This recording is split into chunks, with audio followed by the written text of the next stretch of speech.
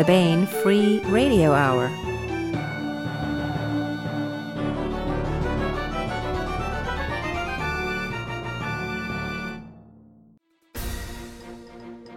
On the podcast, Red Tide at Night, Murderous Manatee's Delight. The year, the 20-teens, all in the books now. And there were some great books, too. Get a chance to tout your favorites. Plus, we continue with the complete audiobook serialization of Larry Correia's Son of the Black Sword. All right now. Welcome to the Baen Free Radio Hour podcast. It's an honor to have you along. I'm Baen Senior Editor Tony Daniel. This time we talk with Larry Correia about his new short story collection, Target Rich Environment, Volume 2. This is the second collection of all of Larry's fiction, and he talks about each of the stories, gives a little backstory on the characters and the creation of the stories, and it's just a great interview. This is part one of a two-part interview, and we continue with the complete audiobook serialization of Larry's great high fantasy novel, Son of the Black Sword, too. Now, here's the news.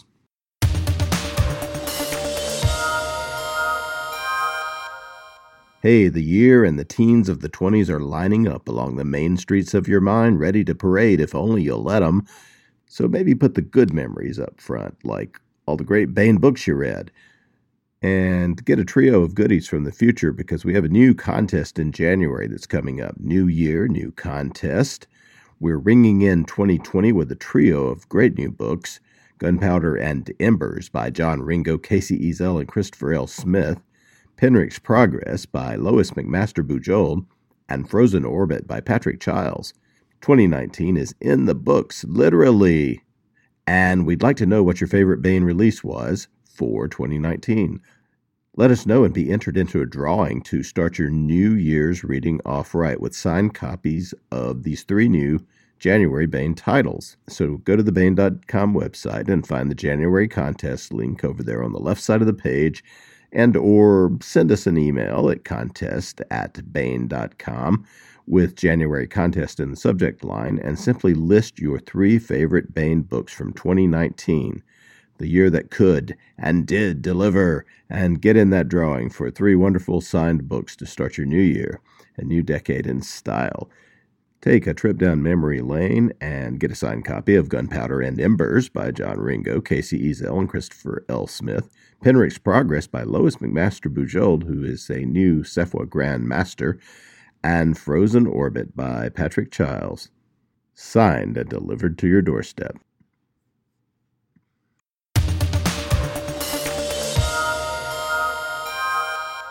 This is part one of a two-part interview with Larry Correia. Part two will be available next time on the podcast.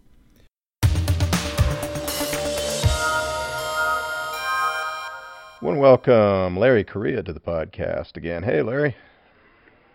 Hey, Tony. Thanks for having me on. Well, Larry Correia is the creator of the Wall Street Journal and New York Times best-selling Monster Hunter series with first entry Monster Hunter International and the urban fantasy hardboiled adventure saga The Grim Noir Chronicles with Hard Magic as the first entry there, and the saga of the Forgotten Warrior with Son of the Black Sword, which we are serializing and almost done with on the podcast right now. And the latest entry in that is House of Assassins, and I think he's working on the third book, not the final. He is an avid gun user and advocate who shot on a competitive level for many years, and some of the stories in this anthology that we're going to talk about have to do with that background. Before becoming a full-time writer, he was a military contract accountant and a small business accountant and manager. A lot of accounting in there, Larry. And he lives in Utah with his wife and family. But what we want to talk about today is Target Rich Environment, which is at booksellers everywhere. This is Volume 2, stories from the creator of the Monster Hunter International series and the New York Times best-selling author.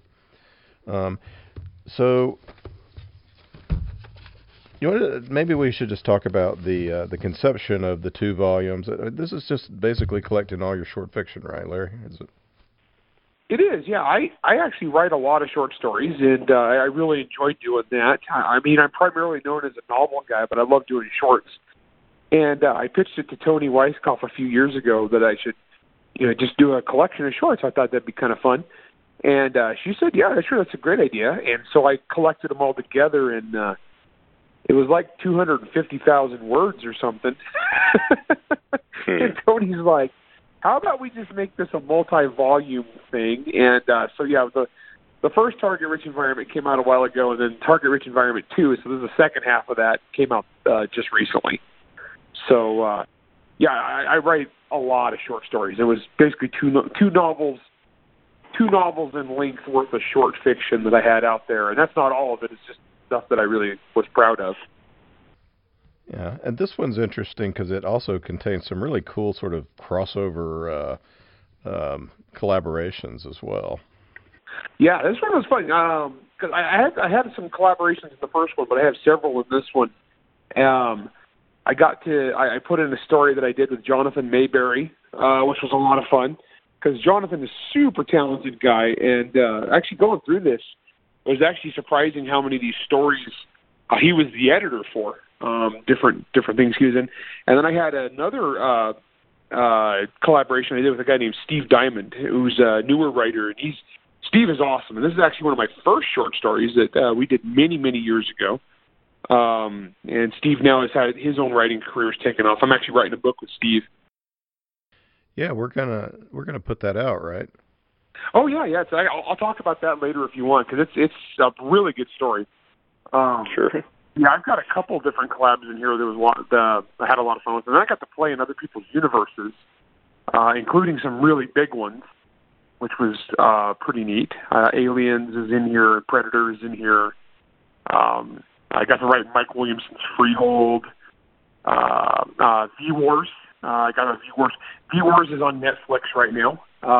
It's a new TV show on Netflix, and I wrote for that, so that's kind of exciting. I got one of my short stories I did for them is in this volume too. So it's got actually a lot of really cool stuff. I had to get out a card copy and look at the look at the title page while I was talking to you because I was trying to remember which story was in which volume.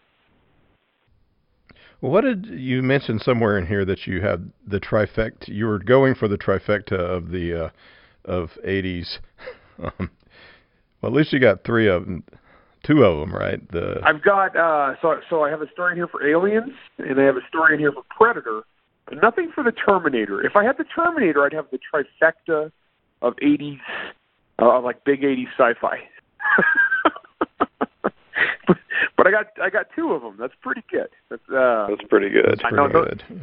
Yeah, that was actually that was the longest holdup on putting together this collection. Was I had to get permission from the movie people to reprint the stories, because that's like regular anthologies. The editors are happy. They're like, yeah, sure, reprint that. That's great. Like just make sure you credit the original editors or whatever, and everybody's all excited to be involved. But when you get to the movie people, boy, it takes a while to get all that through the chain of approvals. But those are both really good stories, and I had a lot of fun with those. The Predator one's pretty straightforward. I did Samurai versus Predator, so it's the Forest of Death, and back in the, I want to say 1200s. It's got a little surprise twist to it, but it's Predator hunting Samurai. A lot of fun. So kind of a classic type Predator story, but then a little twist at the end. And then, but the Aliens one, I got to write about I did a really weird story for that. Very atypical. I did the story of the M41 pulse rifle. So if you're a gun nut at all, you know that like the gun in the movie Aliens is like the coolest thing in it, right? And all the 80s gun nuts, we love this gun. And so when they're taking pitches for these alien stories for a collection or a new anthology, and everybody else is like, I want to do aliens, colonial marines versus aliens on such and such planet, or I want to do this ship battle with aliens aboard. It's like, they get to me and it's like, I want to write a Tales of the Gun episode about the history of the pulse rifle. And everybody was like, what? And the editor was like, okay. If there's anybody other than Larry, we would say, no, that's stupid. But I'm actually on a TV show. I'm a regular on a TV show, a couple seasons of a TV show that's like that on the Outdoor Channel, Joe Mantegna's Gun Stories, and I'm one of the talking head commentary people on that show. And so it was a chance for me to do that for the history of a science fiction gun, and that was just too awesome not to do. So, what's the name of that story? I'm trying. It's not Instruments of War. That was another. Episode 22, because it's the 22nd episode of this TV show in the future that doesn't exist. So I can't remember what I called the TV show. Was it like History of the Weapon or Tale of the Weapon or something like that? But the takeoff on the old History Channel show, Tales of the Gun. But then, so Gun Stories is the show that I'm on. That's the Outdoor Channel. You kind of frame. I mean, the fun thing about it's a gun. It's written as a gun review, which is it's like which is really cool. You kind and I bring in all these like colonial Marines to tell stories of using it in combat and all these various things. And whenever I write in somebody else's IP, whenever I write in somebody else's universe, I do my homework. So I read everything that was official I could, stuck in references to everything I could, tried to not screw it up. One thing I learned about the Aliens movies continuity is basically every new director that's come along, he has completely ignored all the previous continuity. So I'm writing this story. I'm how did this actually go down? Oh, there's 4 different versions of what the actual history is, and so I just ran with what I could there. But no, I thoroughly enjoyed that one. And that sort of documentary style is really fun. And you several of these stories you frame kind of interestingly. Like you'll have a guy sitting there talking to us at the beginning and telling us the story of and he's a rough and tough guy, but he's finally spieling about his life. Trying to think of maybe Ratul. That's one of those. Oh, that's one of now that's a story I'm really proud of. That's one of the newer ones that's in this collection because it's set in my Saga of the Forgotten Warrior. That's the one with the first book's Son of the Black Sword, which you guys are serializing, and then House of Assassins came out, and then I just finished Destroyer of Worlds as the third one. I did Testimony of the Traitor Ratul for the release. I wrote that for the Bayan website for the release of House of Assassins. And at the time, I had been listening to a whole bunch of audiobooks of Robert E. Howard's collected works. And I love Robert E. Howard, big fan. And one of the things he did when he was, one of the tools he used, I thought was interesting, and something I didn't do much, was the whole story would be kind of like a guy sitting around the campfire telling the story. So it's just a narrated story. It's just one guy telling his life story around the campfire. And there's a bunch of stories like that Robert E. Howard did, so I was doing this story about one of the supporting characters in Saga of the Forgotten Warrior, and I was like, I want to do that. I want to try that. So basically this story is just a tool who, pivotal character in the series, because he's the guy that trained the main character to be this, basically fantasy Judge Dredd law enforcing badass. But at the same time, he has a secret life where he's a religious fanatic in a world where religion is completely banned, right? And it's completely illegal. And so this guy is, on one hand, a law enforcement agent and a terrorist at the same time, basically, as this character. So I got to write his life story, and it's just him telling the events of his life leading up to the end of it, which we actually see in the books. And, oh my gosh, I love that one. That one came out so good. Maybe go into it a little bit, talk about the world and what it means to be that the fact that, that it's like the worst heresy of all to believe there are gods in this world. And also, the ocean is bad. So. Oh, yeah, in this world, basically, demons rained from the sky 1,000 years ago. Mankind, they basically destroyed the world. This is a kind of a post-apocalyptic story. And mankind shoved the demons back into the sea, and ever since then, man lives on dry ground, and demons live in the ocean.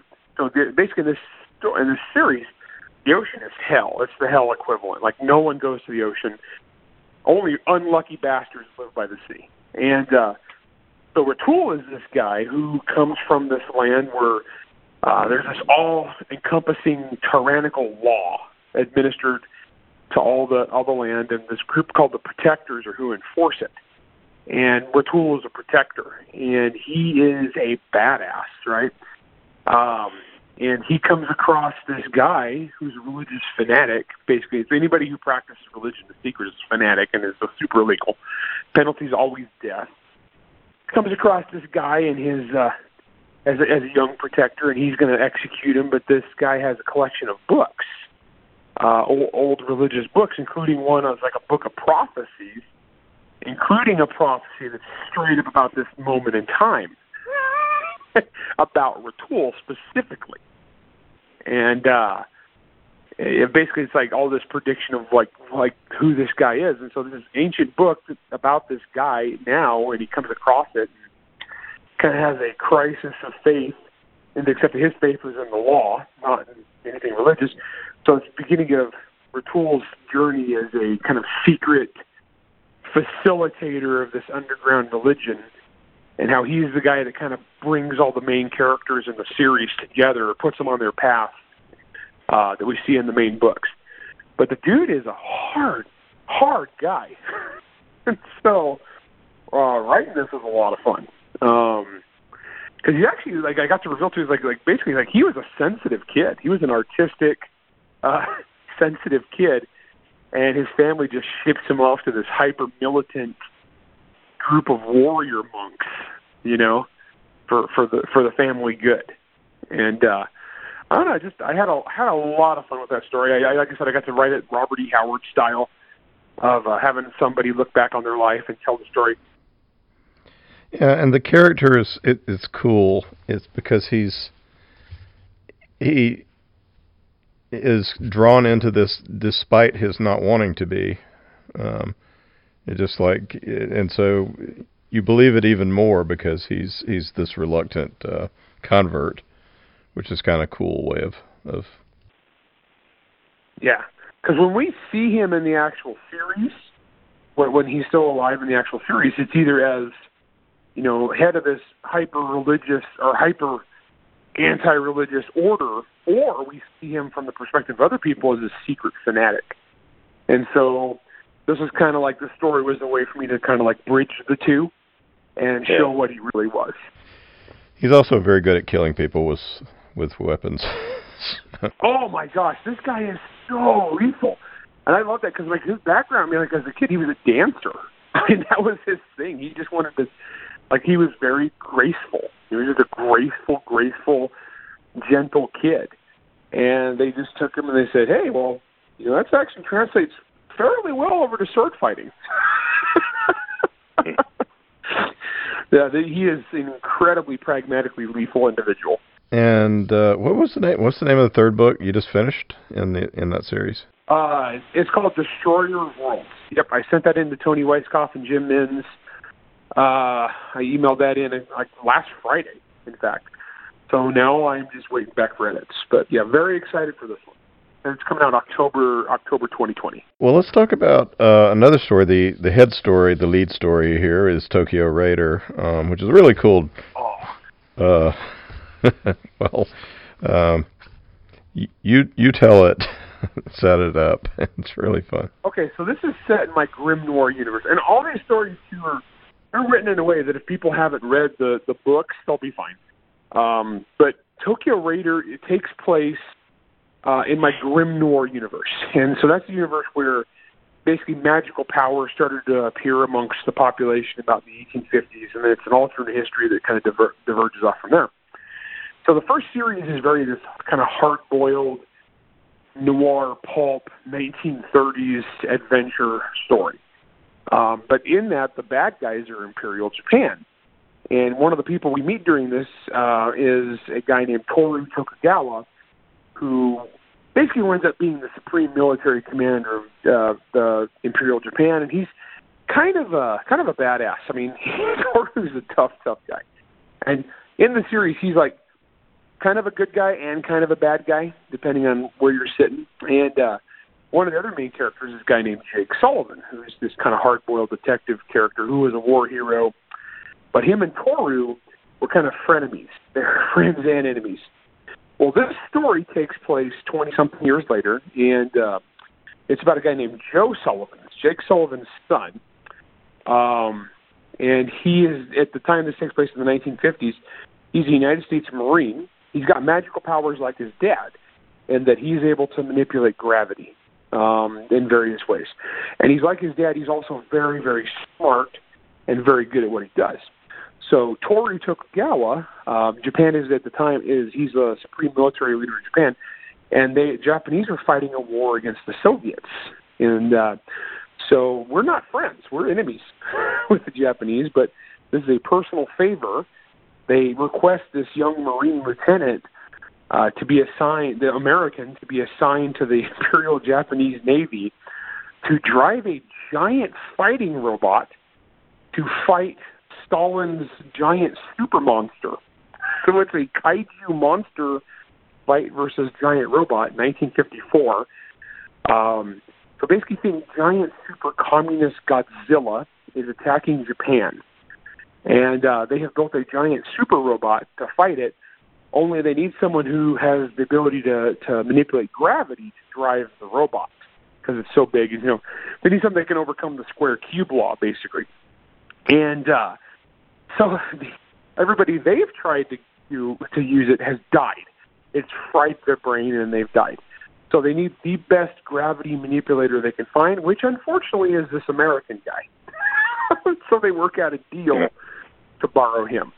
And it's fun, and the whole story is basically this giant robot fight across Tokyo. And it is awesome. Kind of reminds me of certain Japanese movies that I've seen. Well, okay, so put it this way. So in the Grimnor universe, 1933, in the book Spellbound, the second book in that series, I have a scene with a giant monster rampaging across Washington, D.C., where it climbs up the side of the Washington Monument and is getting attacked by biplanes. What takes place in 1933, which is the year King Kong came out. This one takes place in 1954, which is the year Godzilla came out. So, yeah, if you're going to write historical, if you're going to write alternate history, you've got to get little hat tips in there for stuff like that. You just kind of have to. That's half the fun of writing alternate history. Yeah, and there's also, of course, a mechanical giant that fights him, which is another trope. Little fun things in there too. I don't want to give too much away, but there's one scene where this very proud Japanese general is watching this great battle unfold, like the pride of Japan's technology super robot about to throw down with this communist monster from hell, and they're squaring off across Tokyo Bay. And he's like, this is such a proud moment. It's this is the perfect warrior's moment. It's bringing a tear to his eye. And then all of a sudden, the American guy who's driving, they start playing the American national anthem over the loudspeakers. And he's like, oh, ruined. Yeah, it's interesting that he's half Japanese, right? I mean, is it Jake or no? Yeah, so he's half Japanese because of his mom. I mean, I don't want to give too much spoilers, but the books have been out long enough I can give spoilers. But Jake Sullivan winds up marrying another character, Akane, and or Lady Origami, as she's known in most of the books. And she's kind of a badass in her own right. Well, that's Joe's mom. And so he's a U.S. Marine in the 1950s who's half Japanese. His Japanese mother. And that makes him a definite oddball and an outcast and kind of untrusted by his peers. And so we're about to go to, we're thinking we're going to go to war with Japan again. And so everybody's like, well, we might have to frag to the new guy. And so he's already not trusted by his peer groups because of his ethnicity. But his dad, once again, trying not to give too much away, but Jake Sullivan, if you've read the original series, is the baddest there's ever been. He is the toughest guy there's ever been. And his son definitely tries to live up to that. So, very, very cool character. And also, I'm writing another trilogy of grim noir novels set in the 1950s.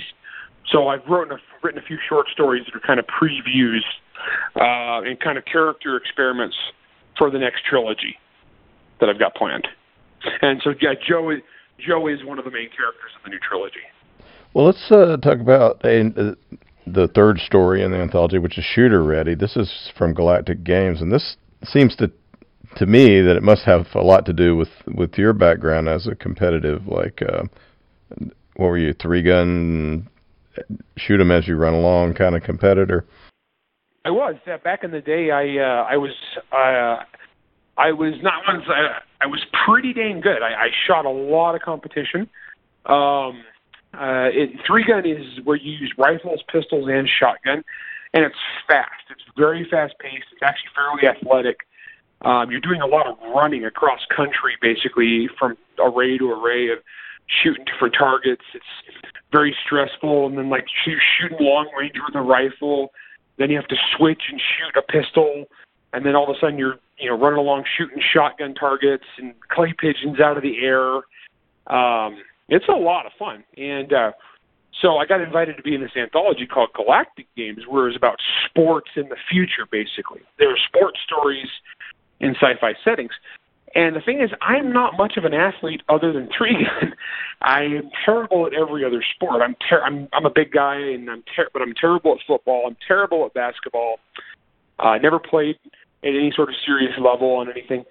So the only sport I know is competitive shooting. So I thought, okay, let's do a competitive shooting in the future. Let's do a sci-fi story. And actually, it lends itself really super good. So basically the way I set it up is sci-fi, where it's, man is colonizing the stars, or colonizing various worlds. Gun control has utterly failed because of the introduction of, 3D printing technology has gotten so good that gun control is just a joke. So at that point, they've given up on it. Plus, we're settling these planets where sometimes there's really, really awful, nasty wildlife. So guns have proliferated, and it's like, proliferated, I can't talk. And so most colony worlds, shooting is just part of life, and everybody's heavily armed. And so what happened is I'm writing this story about this guy in a world where 3-gun has become this super popular intergalactic sport. And guys travel on the circuits, all these different worlds with different conditions, and high gravity, low gravity. They shoot in 0G, and it's also medical technology's gotten better. So there's basically now post-humans or surprisingly advanced, genetically modified or engineered human beings. Also, there's artificial life forms, and these things start competing too. And so I'm telling the story of a guy who's at the end of his career, because he's the last pure human shooter. He's the last competitive human, and it's basically a sports story. It's kind of an end of an era sports story, is what it is. This guy used to be the champ, but now he's competing in a world with guys who are like super modified, human 2.0, or he's fighting against machines that are basically, one robot SWAT teams of how they're just like, and they process stuff so much faster and move so much faster than a human can. And so, I got to draw upon my real life stuff, and I got to get some really cool sci-fi stuff. And I really, really enjoyed this one. I had a lot of fun writing it. I think it came out really good. And overall, it's kind of just a poignant sports story about, hey, champ, it's time to hang it up. Hey, it's time to give it up. You had a good run. So, thoroughly liked that one. Yeah. But he's also, it's also the day when you just have to be enhanced, which makes you sort of think about the present day where things are headed. So one of the things I did is I have this guy who he's a real fan, right? But he is a post-human multi-bazillionaire. This guy owns planets, right? And he's a sports fan, though. So he had Madison Square Garden taken down bit by bit and reassembled on his home planet. Okay, he's that big of a sports fan. And, but he's coming along, and he's kind of telling he's talking to our guy, Shane, who's the shooter, who's the competitor, about how his just perspective, like the glory of the sport, and why it's so interesting. He goes back and he's talking about, 22nd century Earth and what killed the NFL. On 22nd, because he's like, do you remember what the Super Bowl was? And he's like, yeah, my grandpa talked about the Super Bowl, back in the olden days. And But what it was is like what killed sports was the NFL had these rules. Like you had to be a human to compete. And so they couldn't do steroids. They weren't supposed to do drugs. So it was just boring old humans. But then other leagues started to come along and compete where they allowed cyborgs, augmented humans, all the steroids you want. And it was like what killed it was the spectacle was gone. It's like, why watch regular old boring humans collide when you can watch superhuman titans collide and guys with cheetah genes out there running at 60 kilometers an hour, catching 100-yard passes, And so it's boredom. It's like people want to see that titans collide. They want to see that spectacle. They want to see the ultimate. And I don't know. It was a really fun story. So I got to do some different perspectives, and I think it came out pretty good because, like I said, I am not a jock. I shoot real good. That's it. But it's it's something that's for sure. I don't know. We talked a little bit about Three Sparks is the Predator universe story, right? Is there anything else you want to say? It's kind of it has a nice trick ending, but we of course don't want to give that away. Yeah, so on that one I can't. So basically, that one is think Predators versus Samurai, and it really lends itself well because if you look at all the Predator mythos, they like to hunt dangerous game, and so I got to draw upon Japanese history and myth. I went back to the founding of the shogunate, and so basically I had the reason there's that forest of death in Japan. The reason it's the forest of death, the reason it got that reputation was the predator. And if you think about dangerous game, you get this really super proud warrior society, and you got basically to them it's a demon, it's an oni is living in this forest, and it's battling samurai. And the three sparks is because there's the three glowing dots would appear on somebody before they got blown to pieces by lightning. Is their understanding. And so basically it's the story of all these guys, all these samurai are just lining up to go take a shot at a demon. And the shogun's just feeding guys in the meat grinder. He's like, all right, you go kill it then. This is embarrassing. we have a demon terrorizing us. You got to kill it. So the guy that comes in to take it on he's basically not an honorable dude. He is a very pragmatic, get the job done at all costs, not a lot of show. He's a hunter. That's his guy's thing. He is a hunter. So it's hunter versus hunter, and he kind of come in and he analyzes. Okay, this is how the demon is working. This is how the oni is killing people. He seems to be targeting, the biggest, most dangerous guys. I'm going to not be dangerous. I'm going to not look dangerous, and then I'm going to strike from ambush. Don't want to give too much away, but I really am pleased with how it came out. So yeah, I get drafted to write samurai drama a lot.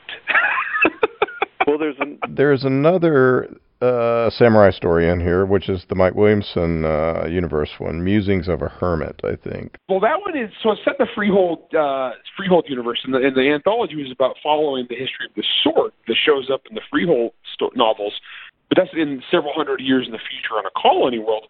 But it's a samurai sword, and so Mike Williamson wanted to do an anthology where we would follow the sword from when it's created down through history out into space. Mike Massa wrote about it in World War II, right? And then out into the future, and so it was actually a really cool idea for an anthology. Well, like I said, I get drafted a lot for samurai drama because everybody knows I'm a samurai nerd. I love that stuff. And it's not not necessarily the most historically accurate, but it's definitely like a walking Akira Kurosawa movie. That's what I'm going for. I love those so much. And so I got asked to write about this sword. I think that was the second story in the anthology, so it's pretty early in the history. But I wrote about this guy who's just a hermit. He's a former samurai. He just wants to be left alone. And we kind of get a little glimpses of his backstory of why. But the reason I wrote it this way is because Freehold, if you're familiar with it, it's a very libertarian sci-fi. It's very much people who just want to be free to do their own thing. And the universe just won't let them. And so Freehold is this planet that basically the UN, the space UN, is trying to force it in line. He's like, you got to obey all the rules and all the agreed-upon societal stuff from Earth. And it's about a war between them and Earth where it's just Earth is trying to force them to toe the line. So I thought about this is a very rules-bound society. They're very you're the property of somebody else. And so I'm writing about a guy who just goes against the grain. And so, yeah, it predates the story by thousands of years and a totally different culture, different planet, but it's that little spark of just willful disobedience where it's a guy who just does not want to fall in line in a society where everybody has a place. And so he's a hermit, and he gets roped into somebody else's problems, and he comes up against like some tax collectors throwing their weight around, and he's just had enough. And yeah, he's an old hermit now, but dude really knows how to kill people. Yeah, if only we had him around in April these days. Yeah, this dude is not. He was a man. I sort of got to write about a guy who's just pushed too far, basically, and reluctant, not a hero, but reluctantly drawn into being a hero. So the Mayberry related stories. One of them, I think you wrote, and one of them you wrote with Jonathan Mayberry. The V-Wars was an anthology he edited. Yeah, so V-Wars is Jonathan's creation. That's a universe he created, and it's a shared world where he created this idea and then invited a whole bunch of different authors to write in it. And there's a series of books, and I have stories in a couple of the volumes, and it's now a show on Netflix, which I'm actually really excited for. Because if it goes multiple seasons, hopefully my guy will show up. Because I wrote a bad guy character that I'm really proud of, and I'd love to see him show up in a TV show as a recurring villain. That'd be awesome. So I wrote. The first one I did is in the first volume of Target Rich Environment, and the second one I did is in volume 2. Basically, I'm writing about a Green Beret vampire. So it's a Green Beret that's turned into a vampire. And Green Berets, they're a force multiplier. That's their job, is they go out and they get the local indigenous forces and they train them up to be a real fighting force. And in this world, vampires are the indigenous force that has appeared amongst the population. And so it's a war between mankind and vampires. And this guy has been trained his entire life as a human being to overthrow governments, to take indigenous forces and make them into real danger. Turns into a vampire. And so this guy is now training vampires to be a real fighting force and to overthrow governments. So great villain. Those are kind of a blast to write. I think one of the scarier bad guys I've ever come up with. And he's not really that bad of a guy. He's just his skill set. Yeah. There's some father-son dynamic in this one, right? One is not a vampire. Well, no, it's based upon a good friend of mine. So what it is one of my technical advisors, a good friend of mine, is a lieutenant colonel, retired Green Beret. He's a battalion commander for a special forces group. Dude is total badass. And so when I was writing this first story for Jonathan, I said I want to write a Green Beret turned vampire. And what would you do? And so he starts telling me what he would do, and I was like, oh my gosh, this is the scariest thing I've ever heard, and I only put half of it into the story because I didn't want to give crazy people any ideas. It was just like, damn, dude, you guys are terrifying. It's a great compliment for him. But while talking to him, it was interesting because his son is a Green Beret.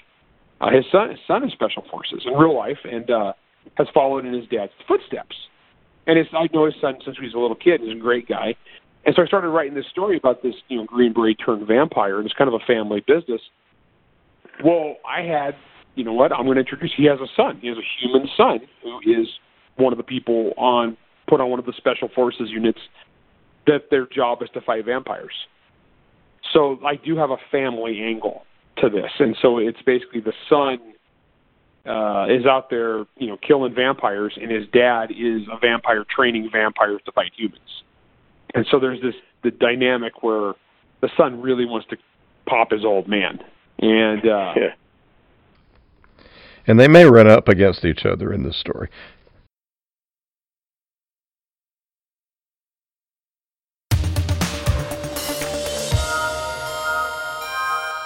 That was part 1 of a 2-part interview with Larry Correia. Part 2 will be available next time in the new year on the podcast.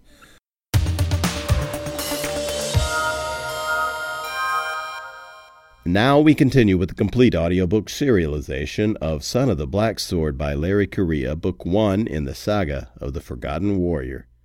After the War of the Gods, the demons were cast out and fell to the world. Mankind was nearly eradicated by the seemingly unstoppable beasts, until the gods sent the great hero Ram Rowan to save them. He united the tribes, gave them magic, and drove the demons into the sea. But as centuries passed, the descendants of the great hero grew in number and power. They became tyrannical and cruel, and their religion nothing but an excuse for greed. The people rose up, and the surviving royalty and their priests were made casteless, condemned to live as untouchables. The age of law had begun. Ashok Vidal has been chosen by a powerful ancient weapon to be its bearer. He is a protector, a member of an ancient military order of roving law enforcers. No one is more merciless in rooting out those who secretly practice the old ways as Ashok. But Ashok isn't who he thinks he is. And when he finds himself on the wrong side of the law, the consequences lead to rebellion, war, and perhaps transformation. Now here is the latest entry in Larry Correia's Son of the Black Sword. Chapter 49. Keita saw it all, and Gruvadal shattered like a piece of glass. Only instead of falling, the pieces seemed to hang there, suspended between the two frozen combatants. But time stalled only briefly, because there was a blinding flash and a roar of thunder that filled the whole world. Keita had struggled up through the fists and boots of the angry villagers until he could watch. The Forgotten must have given him the strength to do so, because it was his duty to be a witness. They'd been trying to pull him down when the burning wind rolled through them and knocked the workers down. The entire village was plunged into a searing, furnace-like heat. The ice immediately began to melt and run. Where Ashok had been standing, there was a black spot floating in the air, almost like a hole had been burned into the world. But then it slowly faded, leaving nothing but a painful sting in the eye. After the thunder, it was eerily still. A hushed silence fell over the entire village. The painful heat began to dissipate. Slowly, the Somsak warriors and terrified villagers lifted their heads, trying to figure out what had just happened. The two combatants had been flung apart. Ashok was lying there, unmoving. Their demonic champion had gone down as well. But slowly, the demon rose. His helmet had been swept away, revealing the evil beneath. That face may have belonged to a man once, covered in scars and intricate tattoos, but there was a new art drawn on it in corruption. Beneath the ink and skin was a map of twisting, pulsing veins, white and thick with pus. The horrible being turned toward his army, lifted his arms triumphantly and shouted, "I am victorious, Somsak!" He pumped his gauntlets in the air. "Somsak!" The warriors didn't cheer. Instead, they recoiled in horror when they saw the forked tongue roll past their champion's jagged black teeth. Keita was more concerned for Ashok. Pushing through the stunned workers, Keita stumbled toward the bridge. The Somsak didn't try to stop him. On the other side of the ditch, Ashok still wasn't moving at all. He didn't appear to be breathing. Then Keita heard the voice. "The path is set." The voice was difficult to describe, and he'd already heard it many times. It wasn't in your ear, but rather inside your head, crashing about the interior of your skull, as subtle as a drum. When the prophet spoke to you with the voice of the gods, there was no way not to hear it. "My faithful servant has been sacrificed." And now the voice was speaking to everyone in Jarlang. Most of the villagers were cowering and covering their ears, though Keita knew from experience that would do them no good. Nothing could keep out the voice. Even the terrifying Somsak were confused and afraid. Heed this warning. Soon the demons will rise from the sea. The rising clouds of steam began to coalesce into a gigantic man-shaped figure that loomed over the square.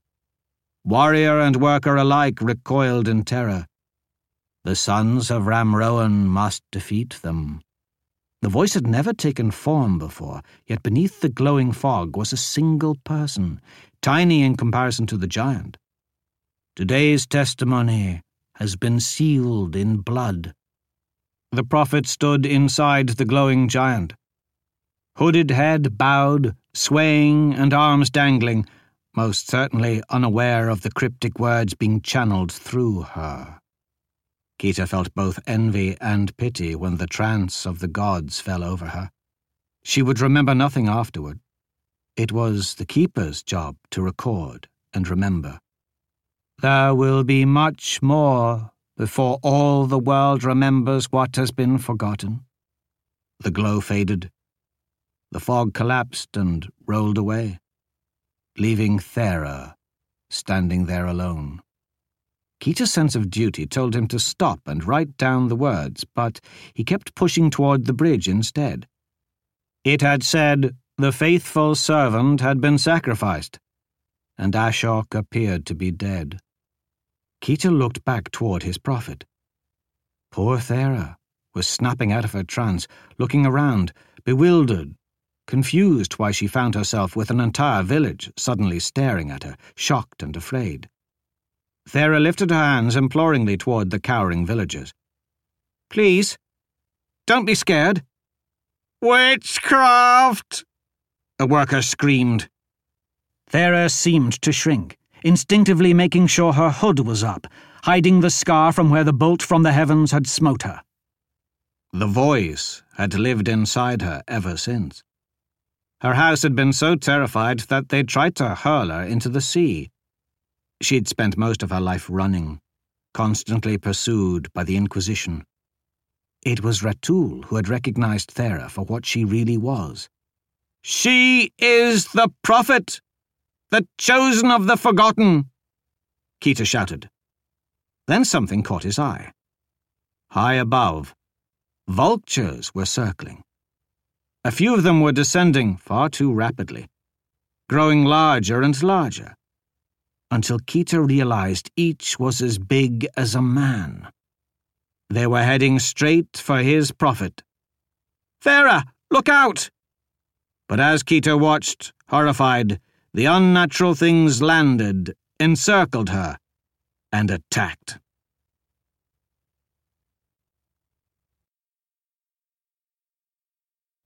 Chapter 50. The little casteless blood-scrubber boy looked up from the red puddle. He was on his knees, on the cold stone floor of the main hall of Great House Vidal. There were two objects lying before him. At different times, both had been his most precious possession in life, mighty Angruvidal and a humble wash bucket. He looked at his hands. A child's hands. Tiny, torn, and rubbed raw from pushing a rag and wringing it out hundreds of times. Then he looked up to see that there was a lone figure watching him, dressed in a suit of armor, far different than any he'd ever seen before, yet somehow still familiar. "There should be nothing after death. The law promised nothing. This is not nothing. Your law was an attempt to make things right, and in exchange it made many more things wrong," the armored man said. "Besides, you're not dead yet." "Damn it." The man walked over. His armor made no sound because it was made of something not metal, but better. The puddle of blood rolled away from the man, as if it were a living thing, afraid to stain his boots. He knelt next to Angruvidal and nonchalantly picked up the sword. Surprisingly, the sword didn't punish him for it. The stranger was a handsome man, and as he examined the perfect weapon, a warm smile formed on his face. "Hello, old friend. Are you the next bearer?" He chuckled. "There is no one next. I was the first, and you are the last." The last? Have I dishonoured it so? On the contrary, you have fulfilled the measure of its creation. Now that he was closer, things seemed clearer. The armour was familiar because the design and colour were similar to what the protectors used, only this was far too smooth, too perfect to have come from the hand of man. It hadn't been forged, but grown. The style of the Order's armour was nothing but a poor copy, based on this. And it had been that way since before the Age of Kings. Do you know why Angruvedal picked you, Fall? No. Me either. But that's what it was always meant to do. I suppose we'll all have to find out together. Are you the Forgotten? I've been forgotten, by most. But I'm not the Forgotten. I'm a ghost of a memory, recorded on a weapon. My name is Ramrowan, and you must finish what I started. Ashok woke up furious, with a jagged black shard embedded in his heart. Somehow he knew that it was all that remained of the once great Angruvedal, and it hadn't killed him only because it loved him. He could feel it there, almost as if it was molten, purifying him with fire. Reaching up with one shaking hand, he shoved 2 fingers deep into his chest wound, probing. The shard scorched his fingertips when he found it, and he had to pull his hand away. He was lying in a puddle of melting ice. The air burned, hot as the capital in the summer. He saw Nadan Somsak, revealed as an abomination, screeching at his troops to obey, and he knew that this was not yet done. Struggling to stand, he found that one leg was still pathetically weak, so he dragged it along behind. There was a crossbow bolt sticking out of his stomach. He thought about ripping it free so he'd have something to stab Nadan with. But he couldn't risk tearing out his guts. He didn't have time to shove them back in. Ashok saw something that would make a passable weapon and scooped it up along the way. Nadan Somsak turned just in time to see that Ashok was still alive. But then Ashok took the antler that had broken off the Somsak's helmet and drove it deep into Nadan's throat. White pus sprayed out. Surprised, Nadan tried to push him away, but Ashok twisted it deeper, rocking the antler back and forth until he found the spine. Ashok pried the vertebrae apart. Paralyzed, Nadan dropped to his knees. There was fear in his eyes. Ashok had known fear once, in the river, but never again. You broke my sword. Ashok drew back one arm and smashed his fist into the Somsak's face with everything he could muster. He hit him again, and then kept on hitting him. Fat droplets of blood, both red and white, flew into the air as Ashok pounded Nadan's face into meat. An eye ruptured. Sharp teeth sliced into his knuckles, but Ashok kept striking him, following Nadan as he sank to the ground, determined to flatten his skull and beat his brains out. Every bone in Nadan's face was broken, but Ashok kept beating him until the flesh of the cheeks ripped open. Ashok could see the demon's tongue there, twisting about, an independent creature, a foul parasite. So he quit striking Nadan long enough to take hold of his face, break his jaw open far enough that he could reach inside, then grabbed the thrashing evil bit. It squirmed in his grasp, but he squeezed and ripped it out of Nadan's head. The tongue came free, with a sick, tearing noise. Ashok stood up, tottering, his injured leg nearly failing him, but he managed to stay upright. The tongue was still in his hand, wiggling about like some grotesque parody of a worm. He moved away from Nadan's twitching body, threw the tongue on the ground and stumped it flat beneath his boot. It ruptured like a fat slug. Soaked in blood, the black heart glared at the many Somsak watching him along the bridge. Who else will contend with me? Come and finish it. the Somsack warriors backed away.